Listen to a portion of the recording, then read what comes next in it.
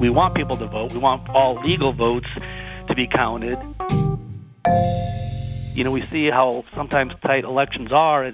The senator from the western part of the state, Senator Rizzo, he only won, I believe, by one vote in his primary. So we want to be careful with that. I'm Sarah Fenske. This is St. Louis on the Air.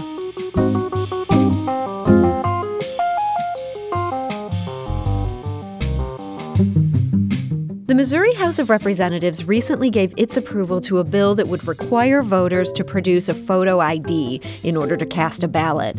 Any voter without one would have to vote with a provisional ballot instead. The measure is now under discussion in the state Senate, and joining me to talk about it is its sponsor. That is State Representative John Simmons. He's a Republican from Washington, Missouri. That's in Franklin County. Representative Simmons, welcome. Good to be with you today. So, Representative, the Missouri Supreme Court previously struck down part of the state's past photo ID law. How is your bill different than that? Well, basically, the bill is kind of a response to that decision. We really needed a response because basically back in 2016, the people of Missouri had voted through Constitutional Amendment 6 to put photo voter ID as kind of a requirement or as an option. And so the General Assembly did some of what they call enabling language to coincide with that amendment being passed. And it was passed overwhelmingly by Missouri voters. It was over 63% statewide, and only every county in the state except for 2 voted in favor of that, and even 100 counties back in 2016 voted with over 65%. So that the people understood what the measure was and what they wanted, and so we put together, or the General Assembly back before I got here, put together that enabling legislation, and that's what the court struck out, part of that enabling legislation. And what that legislation did originally was created 3 pathways for people to vote. It could show the government-issued photo ID. You could also show a non-photo ID, like a bank statement or utility bill, but then you had to sign a statement saying that you didn't really have an ID and that you are who you said you were. And then the third option was this provisional ballot. The court in the Priorities USA case, they struck out that second option because the language in the affidavit or that statement was confusing and misleading. And so it only left that photo ID, provisional ballot, and then the non-photo ID, but there wasn't any swearing of statement to swear who you were under penalty of perjury. In the General Assembly, that wasn't their intent, and so we just took out, my bill just takes up that second option. So, like you said in your beginning, there's a photo, government-issued photo ID. You can also get a non-driver's license photo ID that the state of Missouri will pay for, and that's been on the books for 4 or 5 years now in statute that we pay for that. Or it's a provisional ballot, so there won't be the option to bring in a utility bill or a voter card without some other form of viable identification. So it just simplifies and really is a response to what the court decided back in January of 2020. So if people don't have that photo ID under this bill, they can cast a provisional ballot. What then happens to those provisional ballots? Do those get counted? Yeah, they do. So no one, if they show up at the polls, no one ever gets turned away under this bill. So if you go and you're at the wrong precinct or you thought you had your ID with you in your purse or your wallet, but it's back at home, you can still go ahead and create that provisional ballot. And then there's just some steps to fill out the envelope in the ballot like you would like an absentee type of ballot situation when you're there in the precinct filling it out. And then you have a couple of options. If you're able to bring back your government-issued photo ID later in the day and show to the judges, then they'll be able to count that ballot. If for some reason you can't, and a lot of people maybe couldn't because of work situations or daycare or whatnot, they will still accept that ballot as long as they can verify that you are who you were through registration matches and also what they call like a signature match. So they have a record of your signatures when you registered or even some of your past voting. They'll have recorded some of those signatures, so when you sign that provisional ballot, they do a signature match. and it's a valid vote, just like it would be on any other situation. So the burden of proof is not on you. You can bring this. You can come back with an ID if you want to, but the Board of Elections is going to do its best to figure out whether this ballot should be counted. If you did nothing, you just cast the provisional ballot and go home and don't return, they're going to try to see if they've got a match there. Exactly, and that's nothing new. I mean, there's instances, now where they have to. Someone does cast a provisional ballot for whatever reason, whether it's connected to this bill or previous law or not, but they do have provisional ballots that's been in effect for years. And again, they've got to then go through their due diligence, and that's why we have great boards of election and local election authorities that do that. They know how to handle those situations and make sure that we want people to vote. We want all legal votes to be counted, and so they'll do their due diligence to make sure that happens and put good scrutiny on it, because we also don't want anyone that is trying to perpetuate fraud or have an illegal vote counted, because that disenfranchises all the legal votes. My vote, your vote, my son who turns 18 next month, his first vote would be disenfranchised if any kind of fraud, is perpetuated out there by anybody in the state. So the Secretary of State's office, they said that in 2017, this is the most recent numbers we could get, that 137,000 Missouri voters did not have a state-issued ID, and another 140,000 had expired IDs. This sounds like this is going to make it much harder for them. No, I think a lot of those numbers, those are accounted for by, I think a lot of those people are out of state, and the reason it expires is that they moved out of state. So I think those numbers are a lot smaller. It's kind of tough to track all the people and why those numbers have expired. But the system that's been created to get people who have who need an ID but maybe don't drive, maybe because they're an elderly person now that they don't drive anymore. The state of Missouri and all their departments, Department of Revenue, the Secretary of State's office, any other kind of office, they will go through the due diligence and pay for all the forms and all the requests and copies to get people that photo non-driver's license, and that'll help them. In fact, over the last 4 years, it's been close to 5,000 of those type of identifications, those photo non-driver's license issued. And so, no, and if that is the case, they still have the provisional ballot with a signature match, so no one's going to be disenfranchised through this bill. So we spoke the other day to State Representative Peter Meredith. He's a Democrat. He represents South St. Louis. And he said he just doesn't see a reason for this photo ID requirement. I think what we have in place actually has been working fine. We have virtually zero evidence of voter impersonation fraud. And actually zero evidence of in any way that would statistically impact an election outcome. That suggests to me that this really isn't a problem needing a solution. Representative Simmons, I want to put that to you. Do you feel like right now we have a problem with voter fraud in Missouri?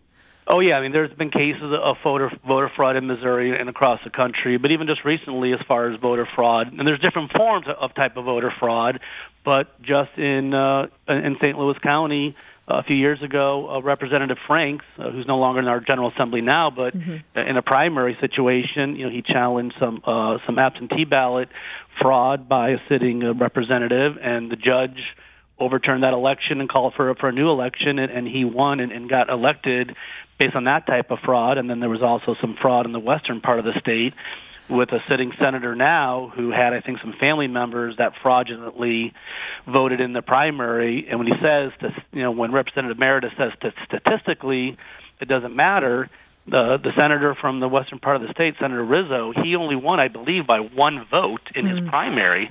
So if you switch one vote, we see how sometimes tight elections are, and there's only a handful of votes one way or the other.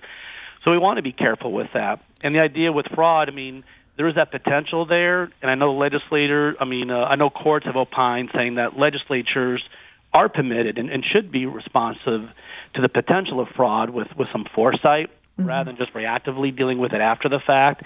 and that's part of what my bill does.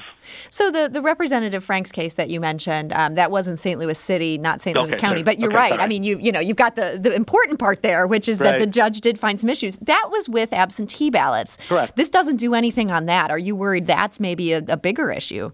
No, because the idea with fraud, I mean, again, it's really a reflection of that Amendment 6 back in 2016 and what Missourians want. I mean, Missourians want people to use a photo ID to identify themselves. It's just common sense, and that's what this language needs to match that, because Missourians know, and all people across the country know, you're using a photo ID for a lot of other things that we do. And you probably heard the laundry list in the past whenever we've talked about this, but to get on an airplane, you need to show a photo ID. The vaccinations that we've been putting out the last couple of months, you need a photo ID to get in line and to be approved for a vaccine. You're not going to go to Mercy Hospital or BJC with a utility bill and saying you are who you are and they're going to approve you for a vaccine. You need to show certain things. Or when you purchase a gun from a licensed gun dealer, a whole list. If you rent a car, you rent a hotel room, there's dozens and dozens of different things, buying alcohol or cigarettes. You have to show a photo ID. So Missourians know that's a common sense, pragmatic way, but at the same time, we don't want to, push people away from their duty and their constitutional right to vote. And so that's why that provisional ballot is still an important aspect to this. And that's why also the General Assembly years ago created statutory language where we paid for all the different forms. Even if we have to go out of state to get a birth certificate from some other state that someone was born in, we will bear that cost as part of our normal processing. We've done it successfully for the last 4 or 5 years, and we just got to get that word out because more people can opt for that. And that just helps them with voting, but having that photo ID will help them do some of those other activities that we just talked about, with everyday life. So we heard from State Representative Peter Meredith earlier. Again, he's a Democrat. He represents South St. Louis. He's a critic of this. He says he sees this as the true impact of your bill if it becomes law. In this case, we're looking at a voter ID law that largely limits the ability for low-income and minority groups to vote. They're often the folks that have trouble getting to the DMV to make sure their driver's license is up to date, or having a car and a driver's license in the first place. It also impacts folks with disabilities and a lot of senior citizens who may not be as mobile as they once were. Representative Simmons, critics say this measure is basically a way to prevent voters who likely skew Democrat from voting, that this is a way to just run up Republican totals. What do you say to that? And that's completely untrue, and it's not based on anything in fact. It was specifically over the last few years, and there's been actually some studies done by a couple different groups, the Pew Research Center and an organization called the National Bureau of Economic Research by a gentleman from Harvard Business School and University of Bologna. And they've studied this, and what they've shown is actually over the last several years, while these supposedly strict photo ID requirements have been implemented in other states, not just Missouri, that the voter turnout for minorities has actually gone on the increase. From 2018 compared to 2014, in the off-year election, there's actually 11% rise in that minority group. In fact, 27% of more blacks turning out to vote, and 50% of Hispanics back in that 2018 study. So they can say that, but it's actually just not true that the voter turnout in those minority groups and some of those major racial groups are actually on the increase, which is good. And we want more people to get involved in the process. And so they're saying that, and it's actually just not true, and it's provably not true by a couple of these articles that I came across in my research on the bill. It seems like, from talking to Democrats, they'd like to expand more early voting. They'd like to make it easier to vote absentee without excuses. It seems like there's just a fundamental difference these days in how Republicans and Democrats approach this issue. Why do you think that is? Well, I think we want balance. I mean, people want to have the ability to vote and exercise their constitutional right to vote. We have to make sure, though, that there are some protections so that we aren't allowing fraud. And we know that fraud does exist. I mean, the Heritage Organization has put out on some different papers and on their website a list of convictions, close to 1,500 convictions of different forms of fraud. So we know it exists. The challenge with fraud is that it's purposely trying to hide something. So whether it's like bank fraud or tax fraud, you may not even know it's actually happening until you actually finally get caught. And I know the Secretary of State, when he talked in our Elections Committee hearing about this bill, he had mentioned that it's tough to get prosecutions and convictions of this for various reasons, but it's really tough to identify who may be voting in person, because a person may have voted and left the precinct, and unless that other person comes in to try to vote and is turned away because they're said that they have already voted when they hadn't, you really wouldn't know that was happening. So that the prosecutions and the convictions are low in that kind of situation, and so I think the numbers probably skew on the lower end, but I think they're probably a little bit higher. But courts have opined in terms of our responsibility as a people and really as a General Assembly with laws, that they've quoted that some regulation of the voting process is necessary to protect the right to vote itself. And they also said that verifying a voter's identity and eligibility to vote is a legitimate and even compelling state interest. And then that's a quote from that recent case, or one of the recent cases related to why this bill came about in a response to the Supreme Court, Missouri Supreme Court, making a decision on that. So we need protection. We need some balance.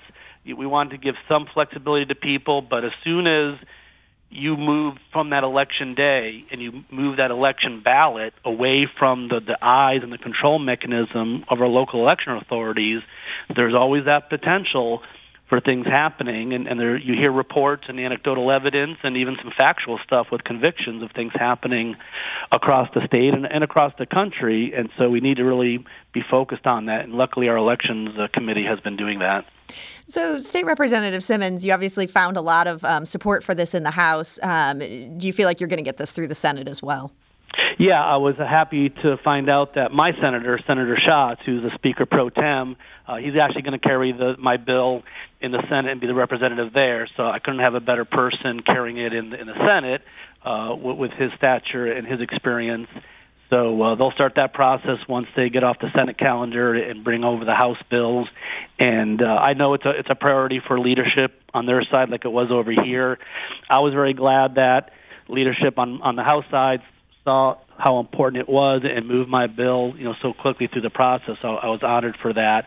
So there'll be some good discussion, over on that side, just like there was with our side. But we always have, the facts on our side, and also the people of Missouri behind us with how they voted in that constitutional amendment in 2016.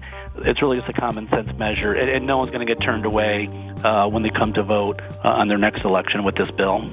Well, Representative John Simmons, I want to thank you so much for joining us today. It was my pleasure. Thanks for the opportunity. This is St. Louis on the Air on St. Louis Public Radio, 90.7 KWMU.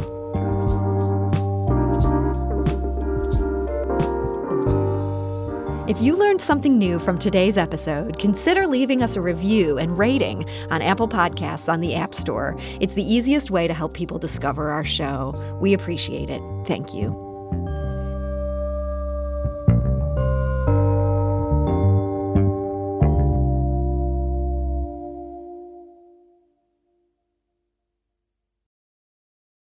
Support comes from Missouri Forest Products Association, committed to sustainable and sound conservation of the state's forests, which support more than 41,000 Missouri jobs, resulting in a $10 billion industry. ChooseWood.com.